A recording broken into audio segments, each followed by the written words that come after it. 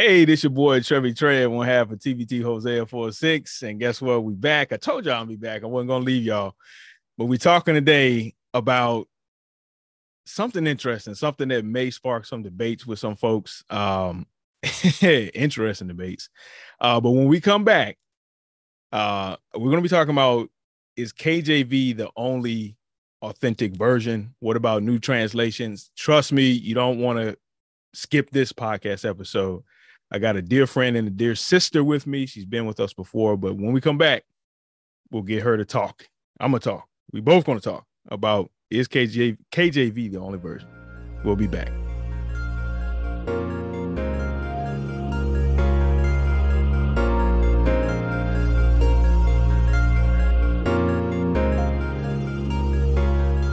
Hey, what's going on? Told you I'd be back. Listen.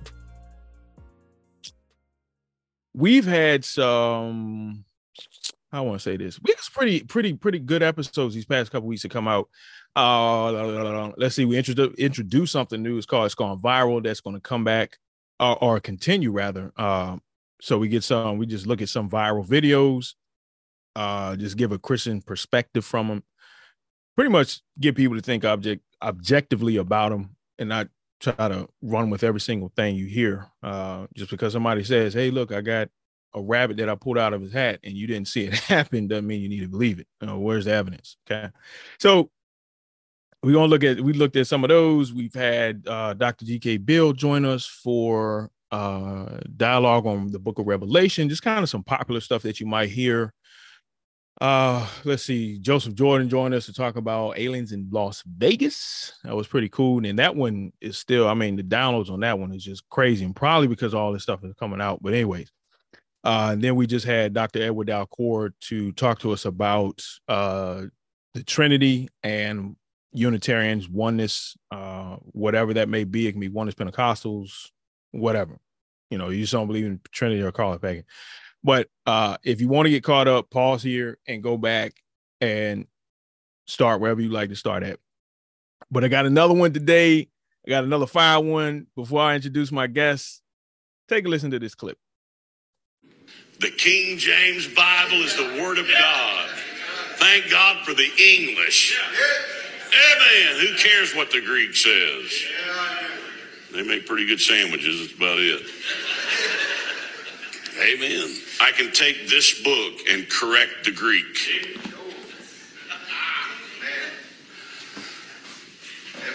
Amen. All right. So I'm not going to belabor the time. She's been with us. Can you hear me fuming on the other side of oh, man. This had me rolling last night. I'm not going to lie. I was searching for tips. I was dying. I was like, okay. Anyways, well, you already hear this is my guest. She's a good, dear friend, dear sister in the Lord Jesus Christ. Margot Reese, Dr. Margot Reese. She's nothing to play with. Don't sleep on her. She is a heavy hitter. And trust me, if she cut her camera on, or we were a podcast, it was visual, and she cut her camera on and showed you my library. I know I talk about mine sometimes, and I shared this with my wife, Margot. She was like, what are you getting for your birthday? And I was like, she's like, you can get more books. And I was like, I don't know. I got something, actually. Tell your husband I got something, the Vortex. It's a heat shield for Weber grill, so it kind of spreads the heat evenly. Oh, he's going to like to know about that. Oh, yeah. Yeah, we're cross-nerdual. We can talk about books, barbecue, yes. Whatever. Yes. Baking, cakes. Right. Yeah, that's right.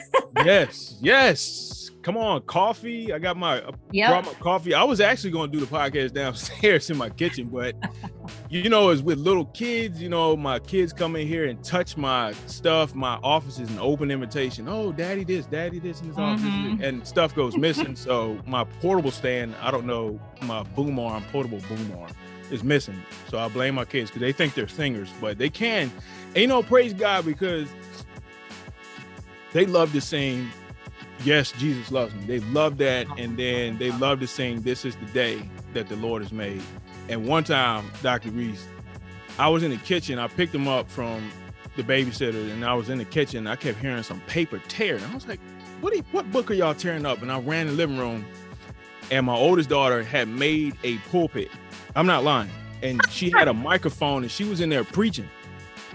Amen. I like that. But, you know, parents, you know, I never forget, I heard the Reverend Dr. Lance Watson of St. Paul Baptist. He said this one time. He said, we always make sure our children found us on our knees to let them know that we submit to a higher power, and that higher power is God the Father. Amen. So, you know, but anyways, so Dr. Reese, welcome back. She's been with us before. Welcome back. Welcome back. Thank you. I'm so glad to be here again. Oh yeah, I'm glad to have you. But again, let me go back. So if we were a visual podcast, I'm rambling. I got my coffee up here, and that's what I was saying. I was going to record downstairs near my coffee pot because, you know, I'm off work and, you know, whatever. But anyways, it's birthday gifts to myself. Praise God. So I just said, you know what? Let me fill my hot cold cup up because I can't find my stuff, and it keeps my coffee hot for a while. And then I'll just pour it in my cup. But anyways, if we cut our cameras on, I told my wife that, I said, I didn't order enough for my birthday. I ordered the Vortex with the heat shield. Other people have gotten are getting me books and gift cards to Amazon, right? So I can do that for that. I can buy stuff I need for, you know, getting ready for this dissertation phase. So I need all the, you know, material I can get. Hey, so anyway, if she cut her cameras on, I'm telling you, her book game is super heavy. And I mean, it is super heavy. It's enough to where she got 100 books, you know. I'm telling you, I got 100 books. So she's not playing with y'all. She's not. So don't sleep on her. She's a dear friend, sister. I call her a mentor, whether she knows it or not, because anytime she talks, I shut up and listen. And you know, she let's see what else can I say about it. Oh, Lydia's House International. You guys need to look that up. That is a wonderful ministry. If you want to donate, if you want to give, you're looking for something to give to, Lydia's House International, and I'll get her to tell us more about that. But anyways, Dr. Reese, welcome back. I'm gonna shut up. Thank you for having me. Yeah. I'm glad to be here. That was like the worst clip I could ever hear. I mean, that guy did sound really smart, so I'm sure we should trust him. And he sound ignorant. Oh, the Greeks make a good sandwich. The Greeks make a whole lot more great stuff. Baklava. Yeah, I'm like, you're right. That's all they've made in the past 8,000 years. Thank you. Yeah. I mean, dude, come on, man. I grew up with some brothers that are, I don't know if you heard, in Richmond, it was called Crazy Greek. It's a restaurant here in the Richmond. Yeah, of course. Yeah, so I grew up with the owner's kids. I think the parents have since sold it, but one of the sons had opened or just opened a restaurant up not too long ago. So, but yeah, I grew up, matter of fact, played football with a brother. He's now a priest in the Greek Orthodox Church, but his dad was actually the pastor of the Greek Orthodox Church in Richmond. So super nice folks. I mean, they cooked for us one time at then we had 3 a days. Now this stuff, I mean, that's when, we were practicing in 110-degree heat. They cooked for us some good Greek food, but anyway.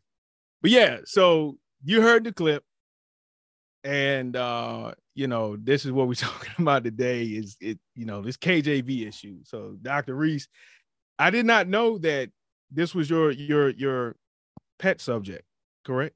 It is. Yeah. And when we were DMing the other day, I was going to say, my dissertation definitely was on the Hebrew Bible, but the area that I specialized in was the history of the approach to translating the Bible. I focused on the Hebrew Bible, or as Christians would call it, sometimes the Old Testament.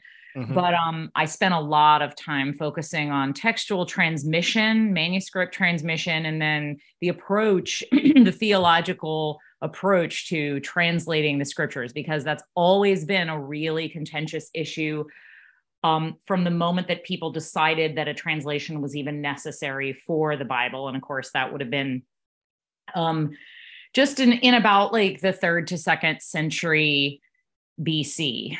Right. Around that time, there's some debate. It could have been somewhat earlier in terms of just orally speaking, but at that time, and of course at that time there's only an Old Testament.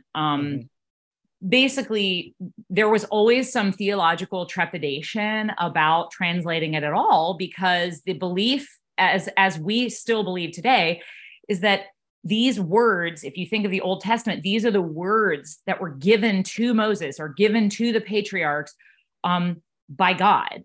And it was written down, and we trust that it was written down in Hebrew for the Old Testament and Greek in the New Testament by the inspiration of the Holy Spirit. So to translate it from those words in which it was originally committed to or transmitted to the human race and our belief and our faith system, to then translate that into another language, every time you translate something, you're making some kind of exegetical or hermeneutical leap, because you have to decide, like, this word that is thousands of years old in Hebrew, what does it mean in modern English? I mean, that's like a huge decision. Oh, yeah. So I'm saying that in modern terms, but of course, 2000 years ago, when those decisions had to be made, or people decided that they needed to be made, there's this tension between two things in translation. And it's this.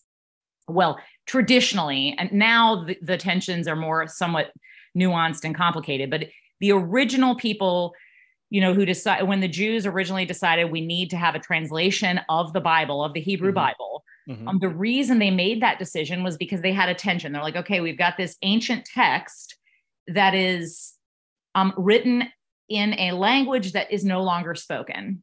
And so even though we believe this is a holy language and this is the language in which the text was transmitted to humans, we want to preserve that because it's holy. It was the words that God spoke. It's the words that were inspired by the Holy Spirit. We don't want to touch that. We don't want to mess with it. It's like the things inside the tabernacle. Touching it could defile it, right? It could change it. But on the other hand, the content of what God transmitted to us, if we get so distanced historically from the meaning, the word meaning, we will no longer know what God said to us. So there's this tension between the language that God used and the meaning that God was trying to transmit. And the necessity for translation comes along when it's like, well, what are we going to do? We've got this entire generation of people who want to follow God, and they can't read this language. And even the priests are going to have to translate it to them in order for them to know what it says. You understand? So there's this sort of, it's kind of like a necessary evil almost, although no one would say that translating it was evil. But obviously there have been many people who said that translations were evil, and that's why, because they felt that the translators themselves were sort of imbuing the text with a different meaning or giving it a theological slant.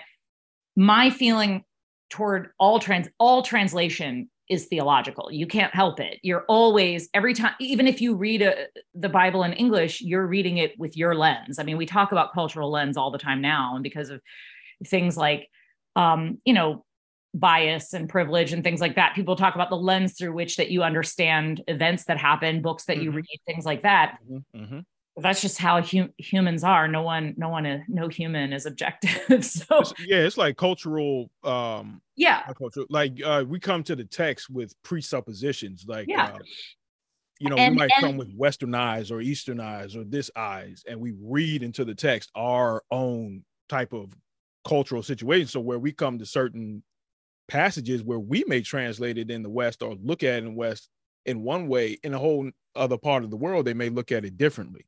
Well, and of course, even when you produce a translation where you have done your historical research and you're attempting to be faithful to the original writer's meaning, the word that you choose in your language, we call the target language, may convey a bunch of sort of implied undermeaning that you didn't mean to put there, but it's the only word that exists in your language that would be a parallel. So then you don't intend for it to be understood a certain way, but people then pick it up and carry it away and understand it according to their implications. And for example, this gentleman who was just speaking on this clip that you played, I mean, when someone reads the Bible in English, they are not only bringing their understanding of theology and God and things that they were taught in Sunday school to it, they're also bringing the way they learned, like the English lexicon, to it. Exactly. And so if there's a word in English that they think means one thing,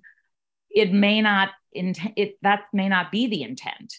I mean, and with the King James Version, of course, we're now distanced from that over 400 years. English changes vastly all the time. And so there are meanings that, I mean, for example, if I talk to my children, they say, why do people say, do not take the name of the Lord your God in vain?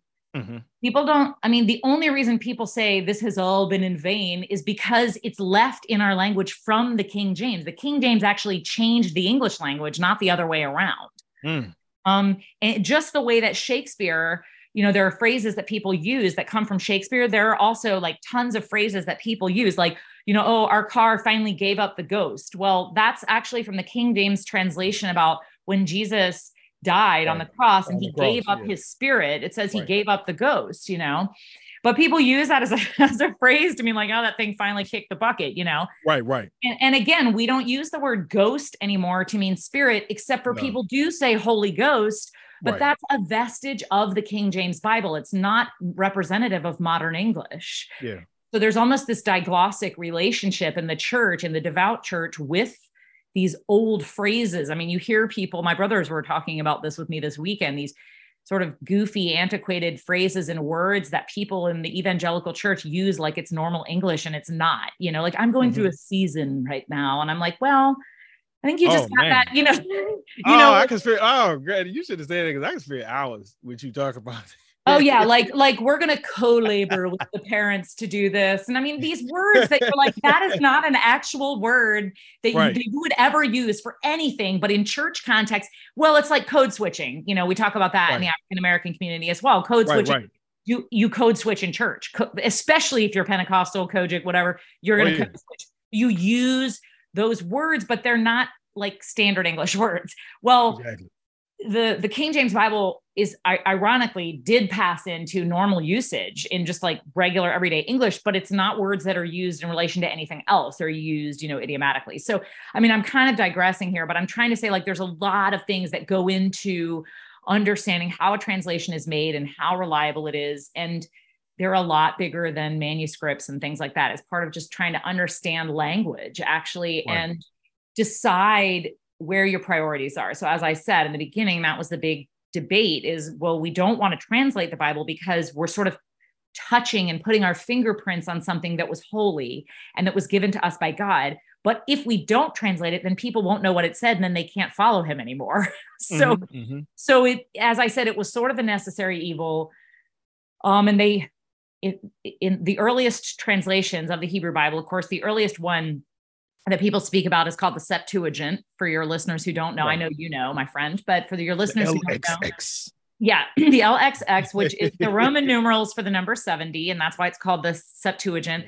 And this comes from a tradition in the Jewish understanding. It's the reference to it is in what's called the Letter to Aristeas, which was also written in the 3rd century BC, which is like the 200s, couple hundred years before Jesus, and basically.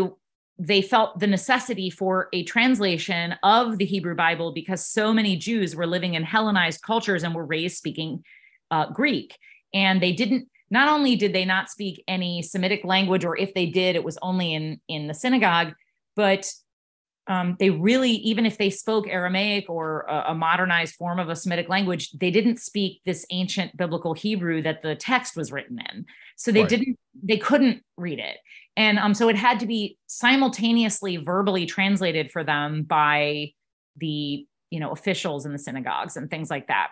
They would read one line in Hebrew and then they would try to translate it. And this was somewhat cumbersome and problematic, but also they wanted people to have access to like a true meaning of it. And they wanted to nail it down because they didn't want people just freely translating whatever they thought. So the tradition is that 72 elders of the, you know, Jewish faith prayed together, and then they went into 72 separate rooms and they each wrote down an entire Greek. I mean, this is obviously somewhat of a myth, but this is the tradition. Each one in their separate room wrote down a full translation of the Hebrew Bible in Greek. And when they came out, all 72 translations were identical. And that's how they knew that that God had given them this translation. Now, obviously we know that's probably not, that's not really exactly what happened because correct. But I'm sure they would have defended it just like this nice gentleman defended the KJV, just, you know, because that's kind of the same mentality is, you know, this must be perfect because the translators, you know, God made them perfect or whatever. Right. So the Septuagint, sort of by the time of Christ was known as, of course, a lot of the quotes when Jesus quotes the Old Testament, generally believe that he is actually quoting the Septuagint, believe it or not. Right. Yeah. Yeah. That debate. Yep. That is debated in some ways, and it could have been, yeah, but that's a side conversation. Do you think he, let me ask you just real quick, and you can just touch and move on. What about, do you think he would have quoted the Targum or from the Targum? Well, he does quote from the Targum, but not as scripture. Okay. And he quotes some of the teachings he references, he doesn't quote, he references, you can't quote something that hasn't been written down really. So the Targums had not been written down yet. They were orally transmitted up until about the 4th or 5th century. Well, 3rd to 5th century, depending on when you want to date that. They were orally transmitted until that time. And the Targums are based on what I just was describing as that live sort of real-time simultaneous translation that went on in a synagogue. Okay. Right. But they were a received tradition. So it wasn't actually spontaneous, because in order to transmit the Targum orally, you had to be trained by a particular, rabbi in order to do it properly, because the traditions were preserved. Right. And it observed certain linguistic standards and things like that. Okay. The Targums, for your listeners who don't know, are the Aramaic Aramaic translation of the Old Testament as well, the Hebrew Bible. Those somewhat predate or are equivalent to the Septuagint, but because they were not actually written down until the 4th century-ish AD, the manuscripts themselves post-date the Septuagint.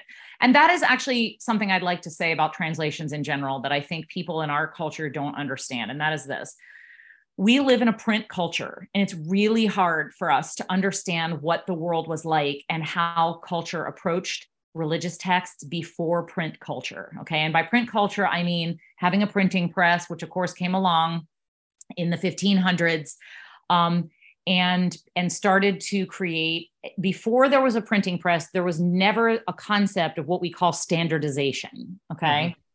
So for example, even at the language level, there was not standard spellings of words. Okay.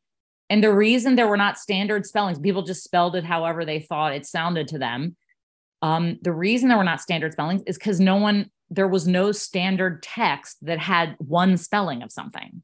Right. Everything was handwritten or spoken or copied. And when things were copied, it was really acceptable socially for there to be textual variants. It wasn't upsetting to people. Like now you hear people like that guy that we just listened to go on and on about textual variants. And there were this text and this manuscript, and this one is different with this one word. It flips these two words. It spells this word differently, so on and so forth. And they want to argue about that in terms of the veracity of the modern versions that we hold of the Bible. But the problem is that it wasn't until 500 years ago that people thought that there being a variant of a text or a manuscript was bad or scary or somehow made the Bible not seem inerrant. Right. You see what I'm saying? I mean, up until that, it didn't bother people that there were first of all, they only vary in really slight ways. Nobody's salvation in Jesus Christ hinges on a textual variant. None of those things are things that I find to be theologically significant. P.S. Okay. So just having studied most of them. Okay. Yeah. They're not things where you're going to be like, oh my gosh, like this thing that was foundational to my faith isn't really true. It's not like that. They're very small things. So, for thousands of years, the fact that there were variants to a text or to the content of the text didn't bother people. It just started bothering people when things were printed, because then they would say, just like they do now, you don't have the right version because this is the 1572 version and this is the 1608 version. And, that didn't exist before then because things just kept getting copied and handed along and told orally. Suddenly you have this concept of standardization and everybody wants to scream and yell about authenticity. And I'm not saying it's not an important argument, but it is a cultural shift that people don't talk about when they talk about translations. So I want to hand this back over to you and see if you have a more focused question about any of this. Yeah, I was just going to, when you were talking about the Septuagint translation, because, just looking at, even if you go from, or if you do have that capacity to read the Sept, if you want to, and you compare it, just take, for example, Genesis chapter 3, they translate Elohim to theoi, which is the nominative masculine plural, which is gods. Mm-hmm. And so, somebody reading that was like, well, dang, this is it's in plural form. But I think what I know what Dr. Reese is talking about is, when you, and especially when you touched on languages jumping, I mean, you got to look at it. If I say there, it's going to depend on context, because the English word has for there, 4 different spellings for there, if I'm correct, 3 or 4 different spellings, Yeah. So let me ask you this. Is it, and I guess we get back to the, I really want to touch on the manuscripts. Well, first of all, the reason why it says theoi in the Septuagint is because the Septuagint is attempting to literally translate, meaning woodenly or word for word. Not everywhere. Some of the books in the Septuagint are more free in their translation, but a lot of them are what's called a wooden or a calque style translation, where it is kind of following the word order of the Hebrew. And that's actually unnatural in Greek, of course, because the word order in Greek is very different. It's a completely different language than Hebrew. But there was this attempt by the translators to be super faithful to, the Hebrew while still translating it into Greek. And one of the ways they attempted to remain faithful was by following the word order, and then by using these sort of signifier words and just translating the same word the same way every time, even if it had a different sense. Not because they thought it meant that every time, but because it's a way of pointing back at the Hebrew text, if you can understand my meaning. So the idea, ironically, is that even if a person read that translation, they would have to know something about Hebrew to even really understand it. And maybe that's why they wanted the readers to sort of be pointed back toward the original text, even though they were getting a sense of it in their native language. And so the reason it's translated theoi and why it's plural is because in Hebrew, the word Elohim technically also has a masculine plural ending. Right. And even though we translate it God in English, it's a plural word. So and couldn't that apply to any non-materialistic entity, if you would? Did they take Elohim and, like an angel could be Elohim? Well, what are your thoughts on that? Just real quick. That's a whole other podcast. Oh, never mind. We'll come back to that one. It depends on where in the Old Testament you are, first of all. It is usually not. I mean, there are times when it's used to refer to heavenly beings, but it's pretty rare, actually. Okay. So it's not like the Satan. Anybody could be the Satan. The accuser. Right. Yes, but even that also depends on where you are. Exactly. Because the Old Testament has a lot of different authorship in it. And it spans literally millennia. So you have to be careful kind of melding it all together and acting like there was a single author to all of it. There was a single inspirer of all of it. But God, thank God, he speaks in our current local colloquial dialects for us, because he knows we can't understand him otherwise. So sometimes a word, just like with the King James Version, there are words like ghost that no longer mean what they meant then. So it's not appropriate to keep using those as the translation, because it confuses people like my children, who are like, ghosts are scary things that people look at Halloween. Oh yeah. I mean, instead of the Spirit of God. Right. Holy Spirit. Yeah. Right. Yes. If you old school Pentecostal, they're not giving up that Holy Ghost. They say Holy Ghost. Yeah. I mean, that's how I was raised. Playing with that. Yeah, them new you and I come they from want to that call same... him Holy Spirit. I'm like, okay. All right. So talk to me. How important manuscripts? I mean, I think that the issue with, and I don't say the issue, and I guess we can go ahead and just touch on KJV here with their manuscripts. How, and of course with Hebrew Bible, what do they have with that? And then the Greek manuscripts that they were using. Talk to me a little bit about that. Hopefully that was clear enough. If not, for the King James Version, you mean? Right. KJV. Because I hear a lot about, well, they didn't have the manuscripts and blah, blah. And they would say, no, they had the original manuscripts, the earliest manuscripts, and this, and that.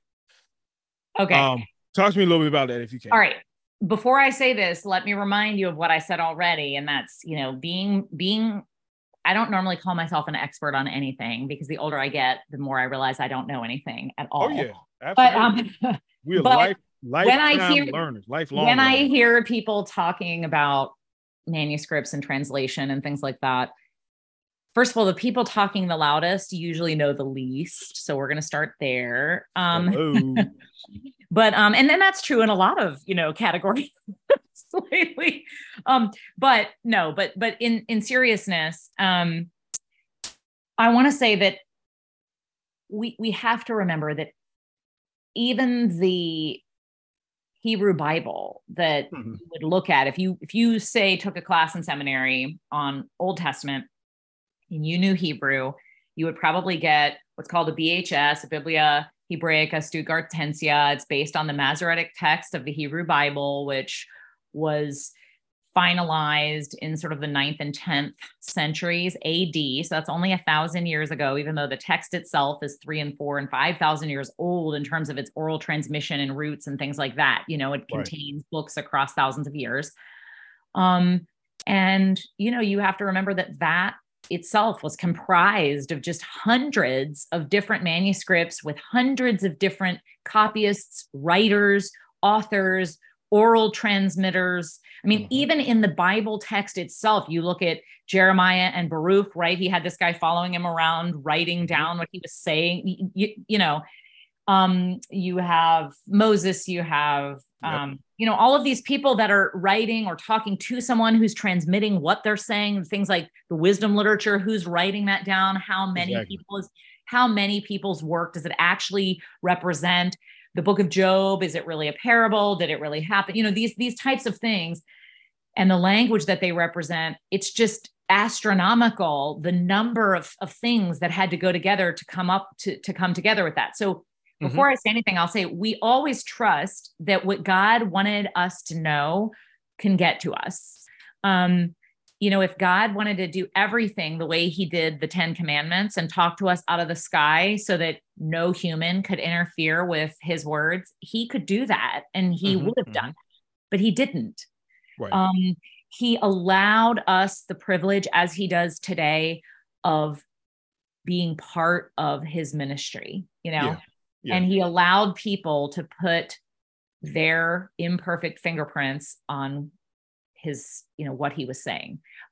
When you preach, you're using Trevor's dialect of English, and that I can't look at it and be like, well, this isn't authentic because God doesn't use this dialect. I mean, that's, I'm saying, I feel that the Holy Spirit spoke to my friend and he gave him a word to speak to me, and he spoke it in his way of talking. And if a person who's a, 85-year-old white woman talks to me, she's going to use a different way of speaking English, but if the Holy Spirit gave her a message, it's going to be the same thing. But the grammar and everything is going to be different, and we have to understand the role that faith plays when we receive the Bible. Now, the Bible is different than a person just giving you an inspired word from the Holy Spirit. Well, I'm going to say that the canonization of the Bible is significant historically, but God is the God of history, and he's the God of, of truth. And so he allowed what came to be canonized and what didn't to not, and all of those things.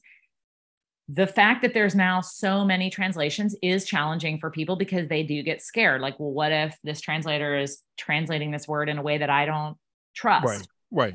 And we also have to trust the Lord there. I've gone places where people were barely literate and they had a deep relationship with the Lord. And they probably don't know all of the things about the Bible that you're learning, but that doesn't affect their relationship with God. So I start with that because it is the most important thing. And that is that we know that the Bible was written by the inspiration of the Holy Spirit. So the only way we can read it is through the lens of the Holy Spirit, or else we won't know what it actually says. And he will show us, if anyone lacks wisdom, ask God. He gives to all freely, and without reservation. So he will show us what we need to know. It's still fun to argue about these things, though. I'm not going to lie. So in terms of manuscripts, so back to business. I'm just kidding. So in terms of manuscripts, the King James Version the reason why I guess people find it, I don't know why people are obsessed with it. I actually think it's just because people love tradition and they think that, you know, we use this word conservative. It's a very freighted term because we think of it politically, but the word conservative just means that people that want to conserve tradition and not throw it out in favor of something new. And I think if you think about the true meaning of the word conservative and the word progressive, those two things, you need to be both. There's things that we need to preserve and there's things that we need to progress past. And, you know, our country's history is a great example of those two things being held in tension constantly. Some things we want to preserve and some things we really need to just throw out and get past. And we don't want to preserve everything. We're not going to be that conservative, you know, right. We want to throw everything out. And I think you got to think about the same thing when you think about manuscripts and translations and things like that. The King James Version isn't different than any other translation, in my opinion. It's just a translation of the Bible. The difference is it's 400 stinking years old, people. Okay. Nobody speaks like that anymore. Yeah. And so there's nothing holy about the English that's being used in it. It's just old. And there's definitely nothing holy about the monarchs who sanctioned its usage. I mean, in fact, they were pretty unholy, if you want to know what I think. So here's the deal. You've got William Tyndale, okay, who came along in the sort of 16th century, and he wanted to translate the Bible into English. And the reason he wanted to do it was the same reason that the Jews wanted to translate the Bible into Greek and Aramaic 2,000 years ago. And it's because he said, he listened to what Luther preached, and he said, in the Catholic Church, the priests are like gatekeepers and they're telling us what the Bible says. But how do we know they're telling us the truth? I mean, Martin Luther is the one who first brought this forward. How do we know that you're really, you know, we talk about gatekeeping as a buzzword in our culture. That's absolutely what the hierarchy of the Catholic Church was doing. And that's what Luther was fighting against. And that's what we as Protestants still ought to be fighting against in our own denominations now, you know, this idea of gatekeeping. And that's what traditional people that are obsessed with conserving tradition are about. They're about gatekeeping. We need to let these old guys from 400 years ago tell us what the scripture said. And I'm like, no, you need to find out what it said for yourself. And so what he saw was that, so first of all, Jerome came along sort of in the 4th century. He was a Catholic priest. He became sainted later, of course. And he took some existent Latin translations and he kind of updated them. And then he did a lot of the translations himself into Latin, but he translated them into what's called Old Latin. And then that became the only accepted, quote unquote, translation of the Catholic Church. Of course, the problem is by the time you get to the Middle Ages, most people are illiterate and they don't know Latin either. You know, they're speaking whatever. So at this point, you had Greek and Hebrew, and most of the priests in the Middle Ages didn't know those either. They only knew Latin because that's what they were trained to know. And so they were reading the Vulgate by St. Jerome in Latin, and he had used Greek and Hebrew to make his translations and then his corrections to other people's translations into Latin. Halil bin Shahar. So then Tyndale sort of comes along, and as a sort of pre-Protestant type reaction to, and this was before the Anglican Church was formed, but Tyndale sort of came along and said, he was very much a free thinker and a rebel. And he sort of said, I think people need to know what the Bible really says. And at that time, translating the scriptures was outlawed, and you were considered a heretic, and you would not only be excommunicated, but you would be burned at the stake as a heretic. They would kill you. That is correct. And some of my favorite people in history were burned at the stake. So maybe one day, you know, that's how I'll go. So, so anyway, he wrote and published the first version of his English translation of the Bible in the early 16th century, but he had to publish it in Germany, where, you know, the Lutherans would allow him to do it because in England it was against the law. Henry VIII was entitled the Defender of the Faith, partially because he resisted Tyndale and resisted the Protestant, you know, what was happening in the Protestant Reformation because of Luther. He wanted to keep England Catholic, but of course he changed his mind when the Pope would not allow him to have his marriage to Catherine of Aragon annulled so that he could marry somebody else. He was a very lascivious man. He had lots of women running around, and he was really angry because none of them could give birth to a son for him. So he kept wanting to he wasn't allowed to divorce them because the Catholic Church didn't allow that. So he wanted the Pope to annul his marriage, which would be to say that it had never been consummated, which of course is kind of challenging when the person's already had children. They just weren't male children. And the Pope just kept sort of deflecting and not doing that, not annulling his marriage. And a year after William Tyndale, ironically, a year after Tyndale was burned at the stake for, I think it was I may be getting the years wrong, but right after, around the time that he was burned at the stake for producing the English translation of the Bible, Henry VIII decided to found the Church of England and separate from Rome because he couldn't get that annulment that he wanted. And he made himself the head of the Church of England, and then got his marriage annulled and got the girl that he wanted. So, if you want to know how holy and righteous the people who decided on founding the Anglican Church were, there you go. So you can make your own decisions on that. Anglicans. I went to an Anglican church when I lived in England. It was a spirit-filled Anglican church. They prayed in tongues, no lie. It was pretty cool. Yeah, because the Anglicans are kind of eclectic when it comes in. But I'm going to say, they still say that the monarch is the head of the church, and I can't bow down to that. Okay. Yeah. You and me both. I mean, that's a problem for me. They got some dirt under them nails. It's just the same as having a pope. So, I don't know. And of course, who can dictate scripture's interpretation today. So and it's just authoritative, Yeah.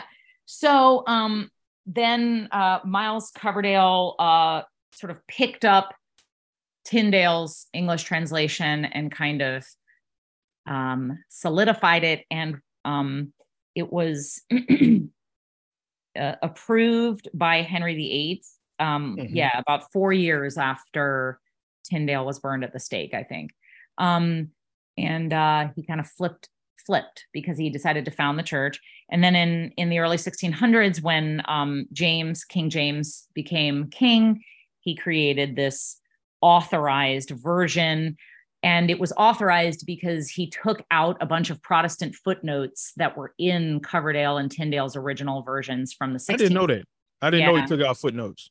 He did. They were Protestant footnotes, but he took them out because he didn't like them because they weren't Anglican. Gotcha. And I mean, well, there's a lot of debate about what they were and how significant they were, but that's when people talk about these earlier versions from the 1500s versus 1603 versus 1611. Sort of that's the way those things got shifted forward. And then the significance of it being the authorized quote unquote version is just that it was distributed into all the churches in England that were now Church of England instead of Catholic. And this was part of their separation from Rome, separation from Catholicism. It was very political. It was not very holy and spiritual. There's no other way for me to say this. It just wasn't done in a spirit of, trying to do what God wanted. Now, Tyndale himself and Coverdale were men who really believed in transmitting the original meaning of the text to the people. But, they weren't the ones who were responsible for this becoming the authorized text. They were just the translators, and they used some of the manuscripts used by Jerome. They were primarily looking at like Origen's Hexapla. They were looking at some majuscules and minuscules. They had a lot of manuscripts in front of them. But like I said, there are hundreds of manuscripts. So they were using primarily these codices that are considered standardized versions of the text, what we call the Textus Receptus of the New Testament, and the Masoretic text, the Old Testament. And to say that they use the oldest manuscripts is, kind of laughable, because obviously oldest, what does that mean? In the middle of the 20th century, and also was the Dead Sea Scrolls were discovered, and those predate all the texts that these guys were using for the Old Testament by 1,000 years. 1,000 years. Yeah. I really got into, just real quick, I got into here recently over the summer, just kind of reading some Quranic literature, Dead Sea stuff as it pertains to what I'm, going in with dissertation direction. It's fascinating. I mean, the beliefs are kind of, I would say all over the place, but it gives us good insight into what starts to bleed into the New Testament. But anyways, go ahead. I'm sorry. Yeah, no, absolutely. And then, of course, there was also at the end of the 19th century, the discovery of the Cairo Geniza in Egypt, which had a bunch of scrolls, which also contains some biblical manuscripts that also predate what was considered to be the earliest manuscripts. Mm-hmm. And reference also, like biblical reference within letters and responsa and rabbinic sort of correspondence that have variants that are evidence of textual variants of the Bible. Now, that again, even that doesn't mean that a translation is right or wrong per se, because there are just always going to be manuscript variants. I mean, that's just part of textual transmission. And there will always be like interpolations and corrections and omissions and things like that. So, the thing about the King James Version using a manuscript or not a manuscript is one issue. The second issue is how good of a translation is it, regardless of which manuscripts it was using. Those to me are two separate questions. Yeah. Because one of the, when I took Greek 4 and again, Dr. Reese would tell you, I mean, when you're learning these languages and what we would say like the biblical languages would be considered dead languages, it takes years and years and years. Anybody I talk to about Greek, professors, people, speak it fluently, that understand the ins and outs. Same with Hebrew. It takes them, you don't just learn it within a snap of a finger and put it down. No, you have to practice with this daily. Well, I'm sorry. I was going to say, well, also the other problem is that even if you learn it, you're learning from a limited lexicon that is just part of a written text. And all of them don't agree. All of them. I'm serious to you. Yeah. I've got the Bible where if you know Greek BDAG, I've got Dr. William D. Mounts. I've got Dan Wallace. I've got several others. And all of them are going to give you a different argument for how to translate words and things like that. And the reason is because we don't know. We are guessing on some of these things. There's things that we have a stronger argument for, but again, because there was no linguistic standardization until things were printed and we could have an evidence of it. Yeah. We have to, Yeah, I was going to say, like, when it comes to manuscripts, especially when it comes to the Greek, I mean, and somebody throws out, oh man, the manuscript. And I'm like, okay, is that Alexandrian? Is it secondary? Is it Western? Is it Byzantine? Or is it other? And he's scratching their head. And I was like, what we learned too was, and I found this fascinating because it's in Mark 1, is it 35, where he 35 in the preceding verses, the leper. We talked about this before, you, me, and Jamal. And Mark differs because he says Jesus became indignant, in the English indignant. He was upset. And the question is, well, why is he upset? Why is he upset with the leper? But I think it's Matthew and Luke do not are very different, but it's more witnesses to Jesus not being indignant or he felt compassion. That's what it is. There's more manuscript witnesses for he felt compassion versus the early witnesses. But what things when it goes into these modern translations today, and this is I guess a good thing for us, and Dr. Reese can correct me if I'm wrong, is this is where it's good to, I guess we'll come back to this. When it comes to picking a Bible out there, we're just not running and grabbing just somebody that authorized Jane Doe Bible, looking for Bibles that have been through sort of an academic rigor or scholarly rigor, because just because we have more evidence for, Western or Alexandrian, it doesn't mean it's correct. At that point, scholars look at the internal evidence. Okay, well, why did Luke and Matthew omit that? It could have been maybe they didn't like Jesus being indignant, angry. And so just because you have more stuff on side A does not mean it's correct. Yeah. And of course, Mark is the oldest of the Gospels. Exactly. And it is the one that scholars would tell you they feel that the other ones somewhat used it as their backbone. And then, added the their Q own source perspective. Yeah. Right. And so, yes, you're referring to verse 41. 41. First chapter of Mark, where it says that he looked at the leper who said to him, if you choose, you can make me clean. And some translations say moved with anger. He said, I do choose. And some say moved with pity or compassion. This has to do with linguistic, like lexical variants. Yeah. In different versions of that. And because that is the older a text, the more problematic it usually is in terms of having words that people are like, that can't be the right word. Right. And I think sometimes we say that can't be the right word because we've already developed a theology that it doesn't match. And that's an asegetical way to think about translation. It's incorrect. Yeah. But the problem that we have to hold in tension against that is, how do we know that we really understand the way that particular Greek word was being used? Because it's 2,000 years ago. And, these gospels are written in somewhat of a more common colloquial style. And sometimes, for example, in English, I mean, there's a million examples of this, but in English, the way we speak, when somebody's like, oh, this is sick. Okay. I mean, they might not mean that the thing is sick. They might mean it's amazing, right? I got a good one. So, and you might hear people say, you good? And it depends on context. It's like, you good can mean, are you okay? You good? Like, it has different what's going on. It has different and that's what Dr. Reese is telling y'all about. And this is why it's, you mentioned the Holy Spirit, which will definitely give you interpretation. I mean, hermeneutics, we learn this. I mean, the Holy Spirit is not a genie. God is not a genie. He's not going to zap and download you with everything.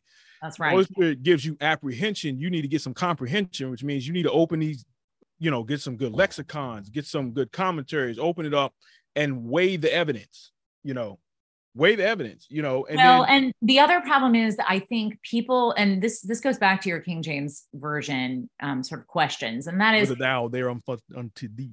Yes. Well, I think people, the language is how it's so fundamental to humanity. Like even, doctors don't fully understand language acquisition because they don't understand how humans just start talking, Right. And why language is so inherent to us and not to animals. And of course, we know that God used language to create the world.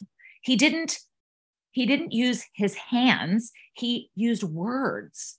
And, there's an old rabbinic tradition that says that before God created the universe, he had to create the Hebrew language so that he could use it to create the universe. And I love that. I heard one scholar say, what is her name? I'll send you her name later. African-American sister, black sister. She was saying, Hebrew is the language of the God. Hebrew is the language of the gods. Yeah. Said, sorry, New Testament faculty. Yeah, exactly. I mean, and I always tell people, I'm like, well, we all know that God speaks Hebrew. So, Right. But it is, language has creative force and power. And language is, when I was little, my mother used to tell me, she said, I think that God is always creating something.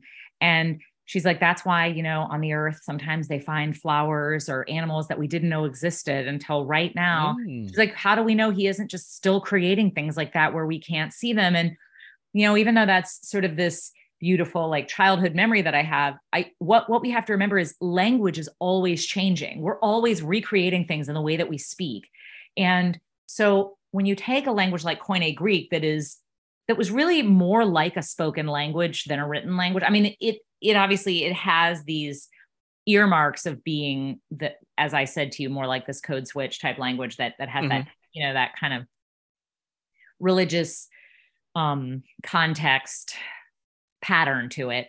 But it was a colloquial language. So there's going to be ways that they're going to be using some of these terms that we can get an idea, but we can't be 100% sure. And we have to, that's where the element of faith comes in. Instead of nailing ourselves down to one person's interpretation of those, we have to say, I'm going to trust the Lord to have transmitted to me exactly what I need to know right now. And as you say, we still can study and think about these things. And I love talking about them, but nobody's faith should hinge on them. And nobody should say that, like, a church is blaspheming if they use or don't use this or that particular translation. I'm sorry. I feel like we're not really talking about the King James, so I want to allow. No, this is good because it's actually giving us, the audience, myself, necessary background, understanding translation. How did we come about the KJV? Translating manuscripts, the importance of manuscripts. So, and what's interesting, I'll just tell you this as well. This is one of my favorites. As I told you, I wrote my dissertation on the translation of the Old Testament or the Hebrew Bible. I wrote it on the tradition of translation in the Jewish community specifically. But what's interesting is that in the Talmud, which is the rabbinic literature, the primary piece of rabbinic literature surrounding the Mishnah, there's a tradition that says that, and this is where they're sort of putting their seal of approval or authority over the Targums. Okay. It says, Rabbi Yehuda said, whoever interprets a verse or translates a verse literally is a liar. Whoever adds something to it is a blasphemer and a reviler. So what he's saying is, it's kind of darned if you do, darned if you don't, if you understand my meaning, because he's saying, if you translate it word for word, that's a lie, because once you translate something word for word, it doesn't make sense in the target language anymore. You're not actually giving the sense of the meaning. You're just going word for word. But if you add anything to it of your own interpretation, then you're blaspheming and you're a reviler. And so it traps you. And then what people love to quote this particular part of the Talmud, but what they don't realize is that what comes next is he says, so what is, his students then ask him, so what is the correct translation or interpretation, depending on how you want to translate that? And he says, Lishan Targum, Targum Didan. He says, well, our translation. And what he means by that is that the Targumim, which is the official sort of Aramaic interpretive translation of the Old Testament. And he is saying the reason why this is the right translation is because this is the one that, we know that God handed down to us through our rabbinic fathers. And obviously he's sort of taking the same view that people take of the King James today. They're saying there's only one correct translation because all the other ones can't be trusted. Right.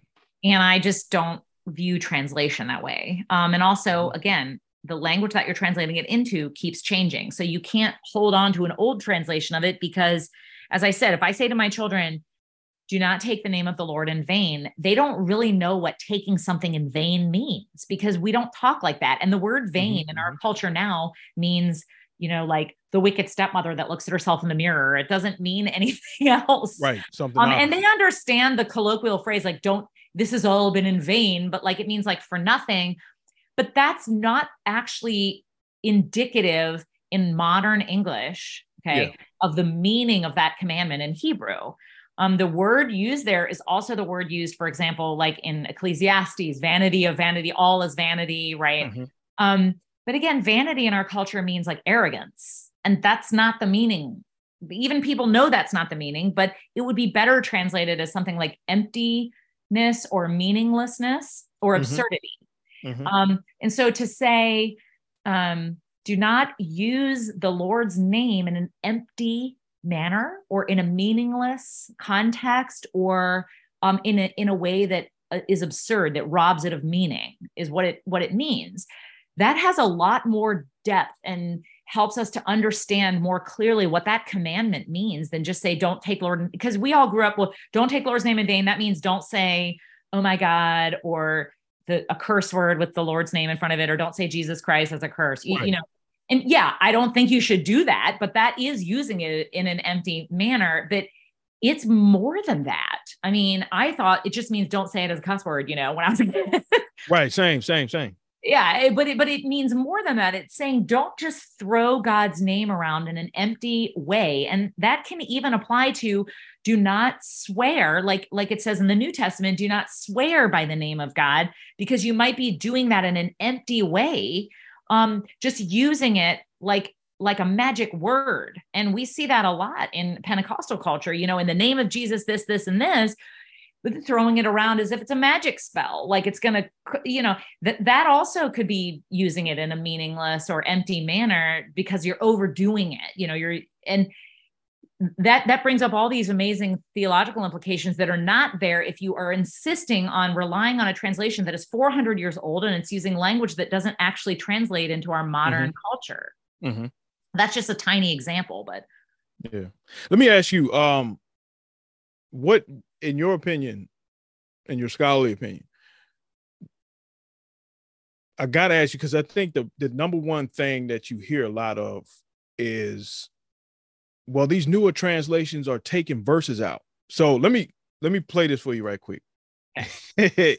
You have the right Bible version. I believe the King James Bible is God's perfect word. And one of the reasons I believe that is because it's not missing any verses. 1 John 5:7 is one of the strongest verses supporting the Trinity, the fact that the Godhead is made up of Father, Son, and Holy Ghost, and that these three are one. But this is also one of the most well-known verses that is missing from the modern Bible versions, such as the NIV or the ESV. Verse 5 of 1 John 5 says, "Who is he that overcometh the world, but he that believeth that Jesus is the Son of God? This is he that came by water and blood, even Jesus Christ, not by water only, but by water and blood. And it is the Spirit that beareth witness, because the Spirit is truth. For there are three that bear record in heaven, the Father, the Word, and the Holy Ghost, and these three are one." The King James says in verse 7 that the Father, the Word, and the Holy Ghost, these three are one. The modern corrupted Bible versions replace this verse by saying, "There are three that testify."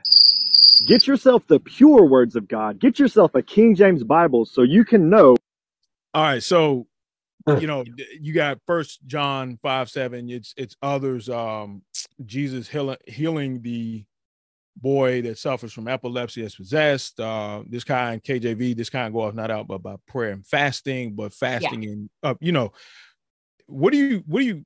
How would you if I was a KJVist only and I would say, oh, Margo, look, they're taking it out, they're changing God's word. How would you walk through? Would you say KJV translators added to the text or mistranslated some manuscripts? Thoughts? Okay. Well, first of all, parse that however you want to. Saying that the King James version and what's included in it is the most authoritative. You're only going back 400 years. So you're just picking arbitrarily one of them and saying this one is right and all the other ones have left out what was in the King James version. He's not saying that the other ones left out what was in the Hebrew or mistranslated what was in the original manuscripts. He's saying they just left out what was in his favorite English translation. Okay. And because language is so powerful, the language that people learn the scripture in maps their theology. It informs the way they think about God. And they get really angry when people change it because it's strange to them when people do that. Okay. And I would say this, changing the language of something or finding a textual variant among the manuscripts that are being used, it doesn't have to be as threatening as people are taking it to be. Okay. Like I said, people take it way too seriously. And I want to say this, part of the reason is because that man was probably raised in a church where a preacher built his entire basic theology on a couple of verses that he doesn't understand were translated for him by someone in England 400 years ago. They weren't transmitted to Moses or Matthew or John thousands of years ago. Okay. So the words that man built his theology on, he picked a couple of English words and said, this is what God said. And it's a translation of what God said. Right. But we have to be flexible, and you can't build your whole theology on it can't all be hinging on one pin like that. You have to look at the whole entire text and understand that it's a translation. And so my first answer is, you can't say that a translation is the original because it isn't. Right. Okay. I mean, I can't go to someone in Russia and be like, I know what the exact words that Leo Tolstoy wrote in War and Peace are because I've read this authorized translation of the Russian. That person would be like, okay, but I've read it in Russian and you've kind of misunderstood a little bit, but that's okay. You got the basic idea. Right. Well, I can't keep being like, no, my translation is better than what Leo Tolstoy wrote in Russian. That doesn't make sense. It's just stupid. I'm sorry. I know that's not a nice word, but it's literally ignorant to say that. You're literally saying that some English guy who didn't know a word of Hebrew until he was a grown man produced a better version of the Bible than the original one that was written down that was inspired by the Holy Spirit. It doesn't make sense to say that. So that's my primary argument right there. However, his argument also goes back to what manuscripts they were looking at. Correct. The manuscripts that we have now, we have hundreds and sometimes thousands in some cases, more manuscripts available to us than were available to people in England in the 1500s. Correct. Now, that doesn't mean their translation is wrong, and it doesn't mean that it's bad. I'm not saying that King James Version is bad or wrong necessarily. I'm just saying to say that it's more authoritative is kind of foolish, because they had, let's say, several hundred manuscripts available to them that we now have thousands. When you look at thousands and you see that out of those thousands, there's maybe less than 10 that contain a certain verse, modern translators will say, okay, I know everybody loves this verse because they're used to it from church, from the King James Version, but it doesn't really seem to have been the most original version of this verse or these words or whatever, because we now have, let's say, hundreds of manuscripts and only a couple of them have this particular wording in it. So it's not that big of a deal, but we're going to go with what we think is more authentic. That's why they made that choice in 1 John, okay? Because they're looking at a lot more of the Greek manuscripts than were available to Tyndale and Tyndale and people like that. And when they look at them, they're like, there's no problem. If you want to say the Father, Son, and the Holy Spirit, you can say that, because the people translating it are also Trinitarian. But they're like, you can say that if you want, but we know that there are hundreds of verses, hundreds of manuscripts of this that actually say the Spirit and the water and the blood, these three agree. Yeah, to pneuma kai, to hodor kai, to hamaya. I think that's how you pronounce it. There you go. Which would be the Spirit and the water and the blood. Yeah. Yep. And I think, the primary fault in that type of argument that man was making is actually to feel that there's something deficient in there being a variant of the translation. I don't think that it's that big of a deal. Yeah. It's like, here's what I heard one time. And again, this goes back to what you're talking about. And I think sort of kind of we some folks elevate KJV. The language is pretty. I'm not gonna lie. It is, yeah. Elizabethan speak. It is pretty language. And one person pointed out, I can remember scripture better in KJV than I can in these newer translations. But he says it doesn't mean that I hold KJV only. He just said from a child, that's all we knew was KJV. Right. That's all they would quote. Well, and what I would say is, whoever said that to you that person has a better self-awareness of why they prefer KJV. Right. I think the genuine underlying reason why people want to say that you should stick with KJV, if they say that, is because that's the version they were raised reading. And when someone messes with it, particularly if they don't just change the nature of the language, but they change the words, like from this particular verse in 1 John, the person gets it agitates them, because their whole faith hinged on the words that they were taught as a child from youth, or from salvation. It doesn't have to be childhood, just from the time that they were saved. And if that's the way they were taught, it agitates them when someone changes the wording. They don't like it. Just like, for example, when you're used to saying the Lord's Prayer in the traditional way, and then somebody says, forgive us our debts as we forgive our debtors. And it's annoying because you want them to say trespasses and all that, Right. Okay? Right. And debt and trespass are two different words, and they mean different things in English. And I don't think that has to be blasphemous. I just think we have to understand that there are different ways to translate these things. And one of them doesn't always have to be like better or more right than the other. But in my opinion, the real reason people have a violent preference for one translation, if they do, is because they are conflating two things that don't actually go together. One is the way that they received Christ, which is in the King James Version of the scriptures. That's when Christ first spoke to them. It was through that. So it irritates them for someone to change it because they feel that the person is changing the words of Christ. Yeah. In fact, they're just changing the translation that the person used to. I think they're confusing that feeling, which we all relate to. They're confusing that with something about theological authenticity or correctness, rule following. And those two things are actually two separate theological pieces. One is more your relationship with the Lord and how you feel comfortable, and what you go back to in your memories of your salvation, and how you received Christ.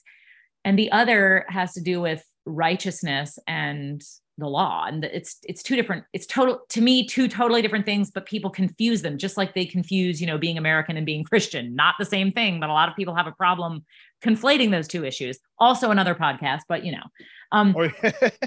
but I think like one of my favorite things to do a podcast about, but not this one. I think, that's part of the problem, but the person can't admit it or can't see what I'm saying. So I'll give you an example. I was speaking to a brother of mine recently, and a really precious brother. He loves the Lord. He's from Sri Lanka, and he moved to America when he was 13 or 14.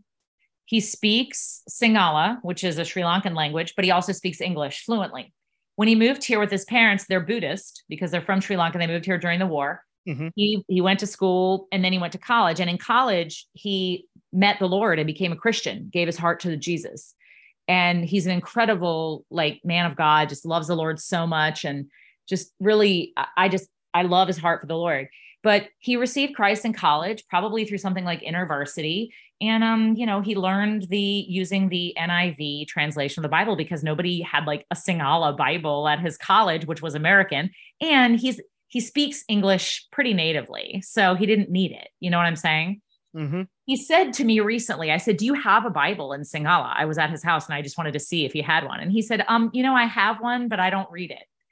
And I said, well, tell me why not? And he said, well, when I read it, it feels weird to me. I don't like the way I don't like it. I don't like the translation. And I said, what do you mean? And he said, because in my heart and mind, when I know scripture, I know it in English.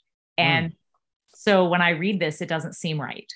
Right. And he's like, I know there's nothing wrong with it. It just doesn't jibe with me. I just want to read the English because that's the way that I learned it, Mm-hmm, mm-hmm. And that's what I thought. That is a perfect example. There's nothing wrong with the Sinhala translation. He wasn't saying it's translated incorrectly. He was just like, I don't like the way it makes me, I don't connect with it is kind of what he was saying. I don't feel connected to it in the Holy Spirit the way that I do when I read the NIV. Well, that's not a spiritual discernment issue. It's a personal salvation issue. He learned Christ through the NIV in English. So that's what he wants to go back to in his heart. Correct. And I think, that's a great example in modern language of what's happening to people when they say they need it to be the KJV or they need it to be even the NIV or the or whatever it is. I mean, people will say all kinds of things. It needs to have the Apocrypha. It shouldn't have the Apocrypha. It needs to have this verse and doesn't have this verse. I mean, and I think people need to be a little more if they had a better understanding of where all these things came from and also of how we as humans sort of are so dependent on language and language determines so much for us. Yeah. Yeah. Let me ask you real quick. What do you think about the Message Bible? Well, it's not a translation. First of all, it's more like an adaptation is the word that I would use. Yeah. And I don't like it, but I don't think it's like the devil. I mean, I just don't like it. Right. You just don't prefer it. Yeah. No, I don't. It's not just that I don't prefer it. I do not like it. Okay. And the reason I don't like it, no, I'm going to be stronger. The reason I don't like it is this, not because I understand the intent of the people who put it together. And I don't think there's anything wrong with their intent. And I don't think that the thing in and of itself there's anything terrible about it. Right. But the problem comes when people treat it as though it were a translation of the Bible, or when preachers like to use it as a way of that they think amplifying an interpretation of a verse. Right. Because it is very, very theologically biased by the person who constructed it. And there's nothing wrong with that. I just don't always agree with that person's theological interpretation of verses. That's okay. I don't think that's a problem either. But it is a problem when people think they're looking at a translation of the Bible when in fact they're looking at an adaptation or an interpretation of the Bible. Finally, I think that the message was basically developed and adapted from English translations rather than from the original text. And therefore it's like twice removed. And that's also a problem. Yeah. All right. Let me play one more, because this is a good one. You're killing me with these. No, I said this is, and we're gonna wrap it up. We're gonna wrap it up, Trev. All right, we got one more, because this is interesting. And it goes back to Jerome and that Vulgate and translating Halil bin Shahar. Is that the correct pronunciation? Halil bin Shahar, O Shining One, Daystar, O Shining One. Oh, yeah. You know what I'm talking about? Yes, Daystar, Son of Dawn. Isaiah 14, and then yes, Son of Dawn. Yes. Yep. How you are fallen, Daystar, Son of Dawn. Yep. Yeah. All right, so check this one out. Lucifer is an angel that was cast down from heaven. Satan. That's Satan. That's the devil. The devil. He's Satan. Satan. The devil. The devil. The devil. All right. Who's Lucifer? The devil. All right. It's an easy question, I know. That's perfect. Satan, yeah. The only way you and I know that Satan's name is Lucifer is because of Isaiah 14:12. How art thou fallen from heaven, O Lucifer? Now I want you to notice, it gives us his name and it gives us his title. O Lucifer, son of the morning. So what's the title of Lucifer? Son of the morning, right? Revelation chapter 22, verse 16. The King James Version says this: I, Jesus, have sent mine angel to testify unto you these things in the churches. I am, this is Jesus speaking, I am the root and the offspring of David, this is Jesus speaking, and the bright and morning star. Do you see that? What did Jesus call himself? The morning star. That's his title. So both the King James and the NIV in Revelation 22:16 state that Jesus Christ is the morning star. What does the NIV call Lucifer falling down from heaven? How you have fallen from heaven, morning star, son of the dawn. So instead of Lucifer being cast out of heaven in Isaiah 14:12, in the NIV, you have Jesus being cast out of heaven. Now look, the Bible has told us that Lucifer, or Satan, was cast out of heaven for wanting to be like the Most High. Wanting to be like God. Look, the NIV, after attacking Christ's deity, after attacking his pre-existence, after attacking the fact that he was born of a virgin, that he had no beginning, that he had no ending, that he was God in the flesh, it's now accusing him of wanting to be like the Most High. He is the Most High. According to your NIV, Jesus fell from heaven and not Lucifer. The people who are behind these versions are of Satan. Satan wanted to corrupt the word in the Garden of Eden, and we are not ignorant of his devices. Do you know who? All right. That was disturbing. Okay. Very disturbing. Very disturbing. But that, that goes back to Jerome translating that in Isaiah 14 as, which would be Saturn, talking about the planet. Mm-hmm. And Lucifer, and then we get carried away, which just Lucifer, light bearer. But anyways, have at it. Well, what's your question? That was a lot of hoopla. So, again, I guess we can, let's with translations. All right. And then going back to, I guess, just with Jerome and what have you. Because this is a point where, okay, they may bring out and say, well, oh man, they trained now saying Jesus, I'm trying to tie this in because I don't want to go too far down that rabbit trail as far as identifying Satan in the scripture. But anyways. That's there you go. You got like 5 podcasts today that you can. Oh yeah. Because it's, well. Okay. Well, first of all, even using the word Satan is not being used in that passage in Isaiah because the passage has it has the current historical meaning, in which he was referring to a political leader of that day. It has a prophetic meaning. Jesus says, I saw Satan fall like lightning from heaven. Right. So we know that. And that's why people tie it back to that verse. Okay. And then these crazy men on this recording, whatever that was, okay, who are mad at the NIV because they're such amazing biblical scholars. They are taking issue with things that are too like separated in language, in time. It doesn't, there's not any, that's an extrapolated argument, like 4 times removed. It doesn't make sense. Okay. Right. The words day star, son of dawn in Hebrew that are in Isaiah that they're referring to. Okay. Those are some words there. And then the words in, the morning star in, that are written in Greek in the book of Revelation, the distance in time between the writing of those 2 books, and they're in 2 completely different languages, is very vast. Okay. They are both sort of, it's arguable about the Isaiah passage. They are both apocalyptic literature, although I think that that's just straight prophecy in Isaiah. It's not like the book of Daniel or anything. And, so even different genre, for example. And then the fact that the English translation of the NIV uses the word like morning star in the New Testament and uses son of dawn in the Old Testament. Those are just the English translation of the Hebrew and the Greek. Right. And they're not even the same. Morning star and day star or son of dawn or whatever is not exactly the same thing. It's not identical. They don't use the same words in English. They use different words in English. They could be seen as a parallel, but they're not the same. Okay. So I don't even understand the argument that they're making because it's so stupid. You would have to get into the whole, because even Origen argues that the term Halil should be understood as a proper noun, Lucifer, but with Jerome and then Origen, in later Christianity, that Lucifer was just, and I got the planet wrong, it's actually Venus, that they were identifying. But when he translated, Lucifer to mean light bearer was, supposedly representative of Venus, the planet Venus.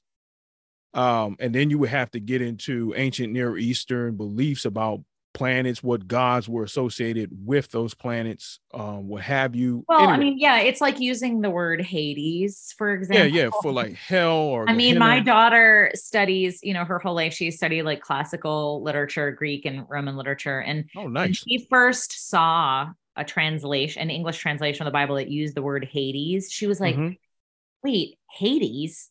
She's like, why would they put that in here, Mom? That's like from ancient classical like mythology. Why would they put that in the Bible? She was really angry. And I was like, well, to her, that was blasphemous to use the word Hades. Cause she was like, Hades, that's not even real. That's like a myth about some guy that kidnapped Persephone. And, she was like so frustrated by that. And I was like, well, that's the word that they used to describe that at that time because it was the equivalent. She's like, well, that's inappropriate. And then she's like, oh, ancient Rome. Why did they have to do that?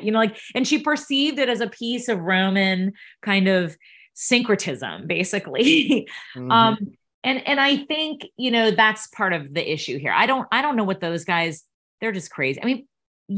You know what, Trevor, you're going to have to like stop listening to some of these crazy things because people that are that silly, like you got to just push them over to one side. Like if they're going to talk like that, they're just going to talk like that, but they don't know what they're saying. And there's no point in arguing them down because they're not actually trying to rely on any kind of real scholarship. They don't know anything about that. And the fact that they're relying on an English translation and arguing about another English translation. And, the NIV is not my favorite, but I don't think that it's saying that Jesus. No. And it's not, but, I pull up these clips because this is, it's kind of like, this is floating around on like the internet. People run off and believe it and they'll argue. Like, I already know better not to, you know what I'm saying? Yes. Because I fill my head up with, like I tell people that I don't even know who these rap artists are because I'm always constantly reading, occupied doing something, but and the reason why I just play this and then get somebody's opinion or I may walk through it is to show you that this is not what this means. This is somebody that's just reading the black and white and just see, the cow. Well, that's not even I mean, yeah, that's not even and pulling out these single verses and then talking about them only in terms of the English is always problematic. Yep. If I don't think that people need, let me clarify. I don't think people need to learn Greek and Hebrew to know what the Bible says and be able to trust it. But I do think they need to recognize that when they're speaking about an English translation, it's just a translation. And it was made by people who had to make theological and exegetical choices every time they translated a word, and they couldn't make it perfect. And they knew they couldn't. They were just trying. And that's why I love that, that quote that I offered you from the Talmud, where he says, anyone who translates literally is a liar, but anyone that adds something to it is a blasphemer. I mean, you're always stuck between those two pieces. That's a beautiful statement about the problem of the range of translation that goes from something extremely literal and word for word all the way to what's called formal or dynamic equivalence, for example, which is the idea of, giving the sense, the dynamic sense of the meaning without actually giving a word for word translation. You're sort of stuck between those two things in tension. And some translations fall far closer to the literal, and some fall a lot closer to, just kind of a dynamic equivalence. Right. Well, that's the bell. There's the bell. And that's a wrap for us on the day. But hey, look, Doc, I always appreciate you, and thank you for stopping by. Talk to us a little bit about KJV translations, a whole lot. So, let me ask you, any resources you recommend on this topic? Yeah, I mean, actually, if you want to read some really interesting things about Bible versions and the history of the Bible, you can go to, there's a place at Cambridge, my alma mater in England, called Tyndale House. And it was founded by Christians at Cambridge who want to study the Bible, and in honor of William Tyndale, the first English translator of the Bible. And so it should be like tyndale.cam.act.uk, something like that. Okay. And Tyndale is spelled Tyndale. Yeah. They're just click on the articles section. There's some amazing articles. They're written for lay people, not scholars. They're really great. And they talk a lot about the oldest versions of the Bible, how we got the Bible that we have, what are the oldest manuscripts. You'd really, really like it. It's very scholarly, but it's also written by people of faith. So you kind of get the best of both worlds there. I worked with some people at Tyndale House when I was at Cambridge, and they're really wonderful people, and they know a lot about the Bible. Ooh, nice. Yeah. And then briefly, give me something, Lydia's House. Give me something briefly. Oh, thank you, sir. Yeah. So I also am the founder of a nonprofit and Christian ministry called Lydia House International. And it's just Lydia, no apostrophe S. So if you are interested to learn more about that, it's just Lydia, Lydia, houseinternational.org. Look us up. We have just completed the construction of a home for women and girls in Liberia, West Africa. The first country in Africa to have a female head of state, and the only country in Africa not to be colonized by white Westerners. So you should definitely check this out. And we are taking in women and their children who have been suffering through victimization, exploitation, and human trafficking. And we're giving them a new chance to heal in the Lord and get their education and vocational training and become completely independent. And we're also mentoring them to become leaders and pastors in their communities. So we would love your support. It's an incredible ministry. It's completely led by Liberian leaders, mostly women. Are the leaders of it, and we're working towards full sustainability. And all I do is just give them a shout out and help raise money for them. They're doing it all themselves. It's amazing. So thank you for that. Oh yeah, you're welcome, man. She told me an interesting story too. So little spiritual warfare things going on, but yeah, maybe we got to bring you back and talk about that. But hey, look. Oh yeah, I know what you're talking about. Yeah, we should go back and have one about that. I know you'd like that. Oh yeah, definitely. Maybe Halloween-ish. Think about that around that time. I gotta put together. Day. Yeah, All Saints Day. I gotta put together that little mini series. So I like that. If you're open to it, we'll touch base. I will. All right. Thank you so much, Trevor. I always enjoy it. Thank you. Yeah. Church, we gotta close out. I know he's all right. All right, y'all heard it. That's my Baptist for y'all. I know God is all right. Yeah, we gotta Say so. Hey, oh yeah. God bless you. Hey, look, thank y'all. Appreciate it. We got some good stuff coming up your way. I got a lot of stuff coming y'all's way. A lot of recordings going to happen. Talking about evidence for the soul. So that's coming your way. Pipeline. Dr. Stephen J. Miller, or Dr. J. Stephen Miller. Dr. Brian Huffling's coming on. We're gonna do some stuff with him. But yeah, look out for this episode. Well, this episode definitely. Please share this episode. Check out Lydia House International. Check that out. Also check out Tyndale. And there's plenty of resources on how we got our Bible today, from Hebrew Bible, Old Testament to New Testament. Even if you want to be a nerd a little bit and want to get into the Apocrypha, Deuterocanonical books, all sorts of information on there. So and I forgot one other resource. Go ahead. It's written for lay people. It's not 100% perfect. There's some problems with it, but it's really great for lay people. It's a book called Wide as the Waters. It's written by a man named Benson Bobrick. And it's the history of the English Bible, the King James Version of the Bible. If you really want to do a deep dive, it will tell you everything you ever wanted to know. You particularly, Trevor, would love this book. It's fascinating. Okay. I might have get that one. All right, cool. Wide as the Waters by Benson Bobrick. It's a great book. Got it. All right, well, listen, appreciate you. Thank you for all your downloads. We got our foot on the gas pedal. We're going 100 miles an hour, probably 100 plus with this podcast. So listen, God bless you. God keep you. And may heaven smile upon you. We'll catch you on the next episode. Peace.